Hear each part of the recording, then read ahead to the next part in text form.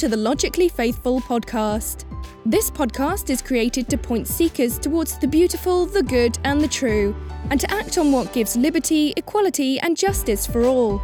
This podcast is created to give listeners a taste of the beautiful, cultivate an affection for the good, and to provide rational path to the true, helping to bring justice, equality, and liberty to our society. Your host is Khaldoon Swice, Associate Professor of Philosophy at the City Colleges of Chicago and Tutor of Philosophy with Oxford University. Well, welcome to the Logically Faithful podcast. Thank you for being with me. I have a wonderful guest who's been an inspiration to me throughout the years. Mr. Greg Koukl is head of Stand to Reason, the author of a number of prolific books, wonderful literature on engaging your culture, and the head of the Stand to Reason podcast ministry. I strongly recommend that to you. And of course, after this discussion, we will have some links in the show notes to his work and the things he's been doing. He's also a adjunct professor and does a lot of work as well. Do you still do some work at Biola there? I do. And I'm an adjunct, which means I don't have to carry a full load, but they have me do special projects. So it's kind of feather in my cap. It's a feather in their cap. It's a nice relationship. Still a prestigious, wonderful university there. Great work. Okay, so what I'm going to do is get into the meat of the matter here. There's a lot of work going on in the postmodern world, specifically in the non-postmodern world in the political arena, which is very moralized, as you see, in right. One spectrum or another, which some authors, specifically in the New York Times and others, have called it the death of relativism recently, because people have been pushing forward with a leftist or a progressive agenda, saying there is right. actually truth, and the truth is to honor the LGBT movement, or to honor the weak and the disenfranchised, to honor the stop homophobia and Islamophobia, etc. Of right, course, right. We have to also, if we want to be consistent, deal with Christianophobia, but we're not dealing with that now, are we? And one of the big contributors to this many years ago, Joseph Campbell, came out with the book The Myths to Live By, and he's been an interesting writer, saying that myths are the way we make sense of the world. They're stories, they're legends. And religions are just part of these myths, and there's some truth to that, as Lewis would say. But there's a nuance. How, in dealing with this question, and we're going to jump into the murky waters of religious worldviews, of how do we navigate between the difference between a worldview that's caricatured or created or artificial, as opposed to one that comes from us, let's say, so to speak, from Sinai, from the mountain to a prophet to mankind. How do we even navigate those waters? But before we do that, Greg, let me ask you: is there anything that you would like to share about why you continue doing what you do in the spectrum that you're in the arena that you're in? What drives you? What is your motivating factor? Well, I was raised in a kind of a quasi-Christian home, I guess. What I mean by that is that we went through all the religious motions, but when push came to shove, it wasn't a deep conviction of our heart. And so as a result, when all of us grew up, we all went our separate ways. And for me, that was in the mid-'60s during the countercultural revolution, and I was embracing a lot of ideas of the day. And as I look back on these things now, I find that virtually nothing that I believed back then could hold up to any careful, thoughtful scrutiny now, all right? I was like a lot of people, socialized to accept the popular notions of the day, and then when I began to think more carefully about it, I realized that these things were not sound. And around this time, I was also being reintroduced to the teachings of Jesus of Nazareth, and they compelled me. And as a result, when I was 23 years old and a student at UCLA, I decided to become a follower of Jesus. And since that time, I've been trying to help other people to follow him at the same time. And a key part of my conviction about this whole enterprise, Professor, is that I am convinced that Jesus of Nazareth is worth thinking about. Now, I said those words slowly because I'm choosing my words advisedly here. I think the way he saw the world and the way he saw human beings and the claims that he made about reality and the claim he made about my own life are sound and accurate to the way the world actually is. I think he demonstrated that he was the person that he claimed to be, and he's worthy of our allegiance. And this is why I follow him. not because I like everything he says, not because it makes me feel good, because it doesn't make me feel good much of the time. I follow him because I think what he says is true and what he claims about himself is true. And when I say true, I don't mean true for me. I mean true to reality. I'm not talking about true regarding what's on the inside of me. I'm talking about true regarding what's on the outside, the way the world actually is. Now, of course, that's an aggressive claim that needs to be justified. And one of the things I've been doing the last 43 years is demonstrating to people, explaining why that claim is justified over and against other religious claims, other worldview claims. I've spoken on more than 70 college and university campuses, making the case that Jesus is worth thinking about. And my background is not only in advanced degrees in Christian theology, apologetics, but also in philosophy. I have a master's in philosophy. And so I'm trying to bring all those tools to bear on this question. How can we be careful to think properly about what's true about the world, especially the most important things? And that's the thing that motivates me, Professor. That's what keeps me going. That's what gets me fired up about doing conversations like this. Well, thank you. Now, when you mentioned it's true, and you were very careful to say it's not just true for you in a subjective sense and an internal sense, but you're saying true outside of yourself, which means it would have to also be true for the Muslim, the Hindu, the Sikh, as well as the garbage man, the president, and the professor who has denied it. Let me just make a qualification. When you say true for the Sikh, the problem within our conversation now, people understand the word for in a curious way. I would say it is true regarding the Sikh. It was regarding the Hindu, regarding the Muslim, and regarding the garbage man or the plumber or the lawyer or anybody else or the university professor who doesn't believe. And what I mean by that is sometimes when we say it's true for them, we mean that they believe it. It's true for you. It's true for me. It's true for the Muslim. No, it's not true in that sense because they don't believe it. I mean, these things are true like gravity is true. If you didn't believe in gravity, if you rejected the notion, then you would say, well, it's not true for him, gravity, but it would still apply to him. If he didn't believe in gravity, he would just float away. You know, it's still part of the real world. That's the sense in which I mean it. I imagine you're incorporating not the coherence, but the general, what philosophers call the correspondence theory. Exactly right. In addressing that. But even with the correspondence theory of truth, it has its problems of dropping ourselves into a nuanced position or non-nuanced position of saying that somehow I'm able to see this truth beyond myself. Yes, when the problem is, and this is what philosophers call the problem of epistemology, when we deal with the question of what I know from what is and the link between the two, or what my community knows or thinks they know or have passed down to know, and then what actually is. And to draw that link and that connection to something like gravity or mathematics is more grounded in the work of science and the work of logic to be able to do that. But when you get into areas like the spiritual and the theological, some would argue that's just poetry. How do you argue that is true? Talk to me about that. When you say Jesus says true things, give us one example of something he would say that's true that I can ground for all these people that would apply them.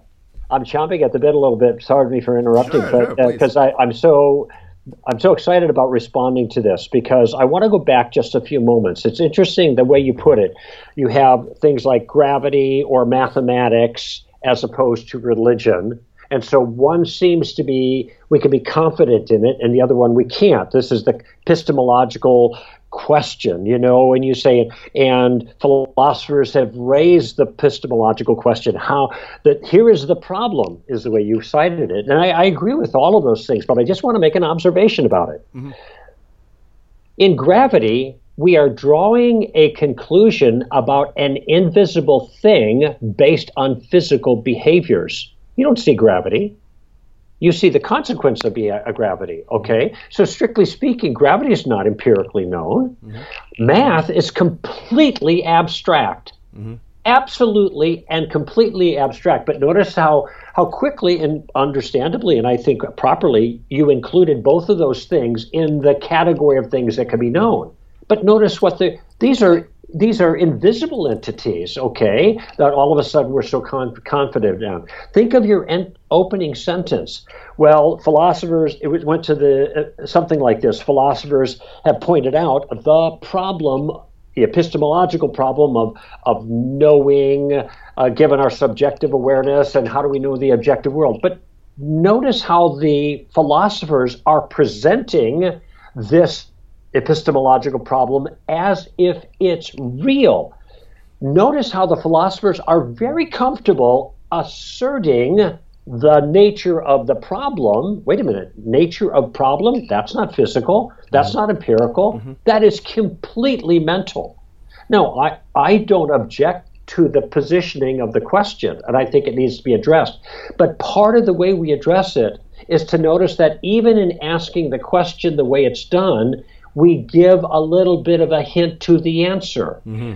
The question doesn't justify utter skepticism because the question itself could be challenged in the same way. And so if we're not careful, we end up in a self-refutation situation, what I call a suicide. Your point of view ends up collapsing. Mm-hmm. Now, I think it's appropriate to ask the question, what is the connection between the epistemological connection between belief and knowledge?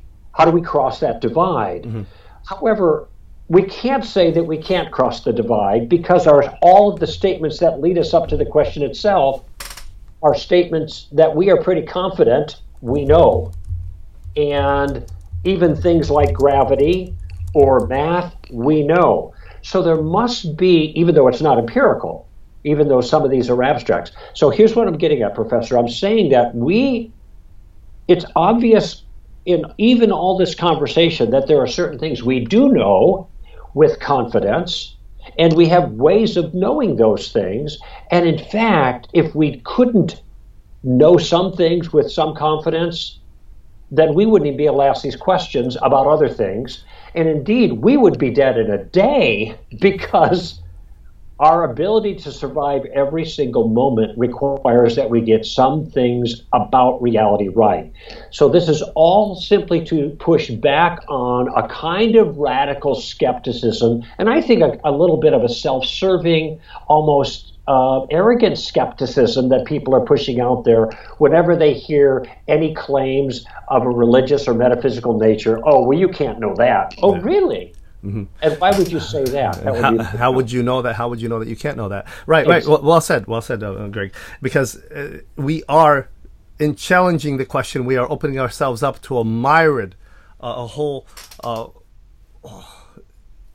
variety of objections that raise themselves up against our own position. By challenging the position, we raise ourselves up to a lot of criticisms as well, such as challenging a position without actually questioning myself in challenging it. Sure. I understand, and well said in there.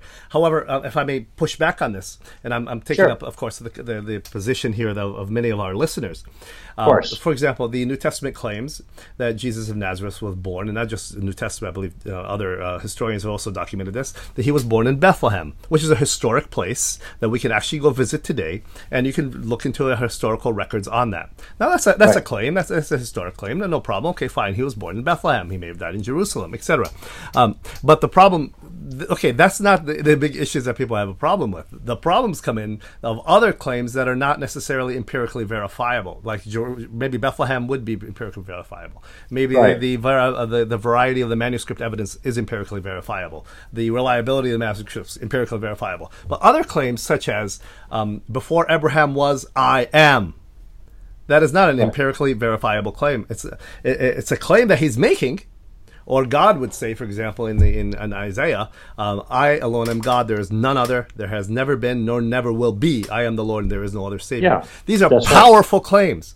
That's right. But these are not claims I don't know if I can put them on the test tube, not necessarily physically speaking, but how could I even do it logically speaking? Right, sure. I can respond to that. I just want to point out, though, that I wonder why, and I'm just asking this rhetorically somewhat, is that why is the so-called empirically verifiable system the one that is the gold standard for the enterprise Good point. of knowledge? And that's called scientism, by the way, or verificationism. You know, these have been tried many times in the 20th century and failed miserably as being inadequate. It's not that empiricism or empirical methods aren't valuable for knowing, but empiricism as a way of knowing is itself not verifiable empirically. Right. So what the pushback here is, let's not keep saying like, well, this is empirically verifiable and therefore it's reliable, and anything else is wildly under question.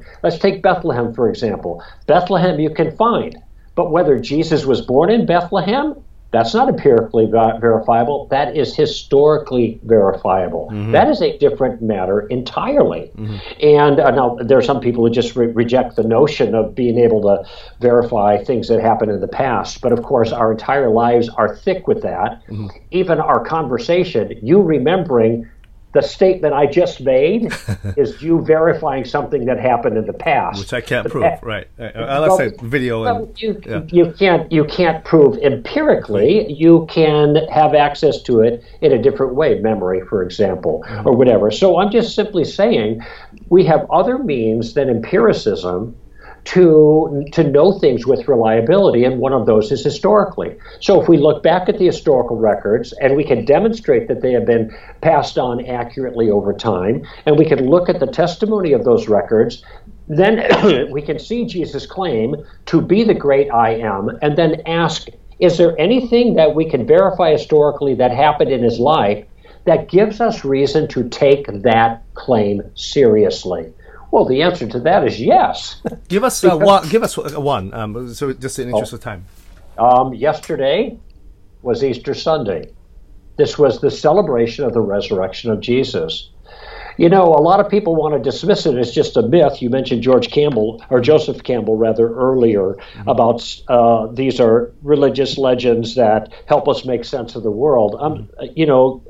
I'm respectful of Joseph Campbell, but if these things, all of these things are just legends, they don't tell us anything about the world. All they tell us is about our ability to be imaginative. It tells us nothing about the world. Now, think about this. If Jesus did, in fact, rise from the dead, wow, this has metaphysical implications, okay? That could tell us something about the world. But why should we believe that?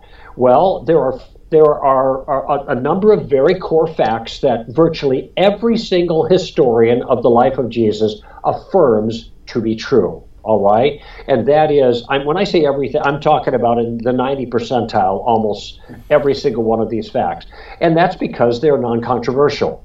Jesus lived and died, was executed on a Roman cross. Okay? That Jesus was executed on a Roman cross, all historians acknowledge. And this doesn't matter what their convictions are. They could be total atheists. They're historians. They know how this works. Okay? Secondly, he was buried in a tomb that was empty 3 days later. That tomb was empty. So we're talking about 75% of the historians hold that. And there's a good reason, because the resurrection myth could be put to bed just simply by producing the body. Okay? Third, they all acknowledge that the disciples were transformed people because they thought they saw a risen Jesus. And fourth, skeptics like James and Saul of Tarsus turned on a dime and gave their lives for what they thought was the resurrected Christ. Okay? Now, those aren't supernatural events, none of them. A guy getting crucified, an empty tomb, people who had experiences, and people who had a change of mind. Nothing is supernatural about that. But the question now needs to be put, given those four historical facts that virtually all historians agree on, what is the best explanation for those facts? Now, we don't have time to go into that. I've written on it. A lot of other people have written on it. If anybody wants a quick, enjoyable summary, they can watch The Case for Christ on the movies, because it's out this week. Yeah, and I just took my students the other day. We went together to see that. Yeah, well, you know that this is not anything like any other faith film that people might have seen.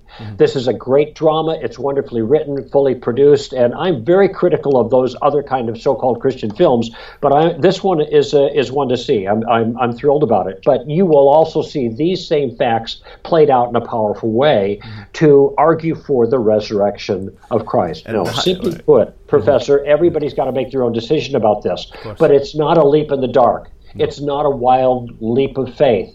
It is based on empirical evidence, historical evidence that we have about that time, from which one concludes the best explanation is what the disciples gave themselves. He who was dead is now alive.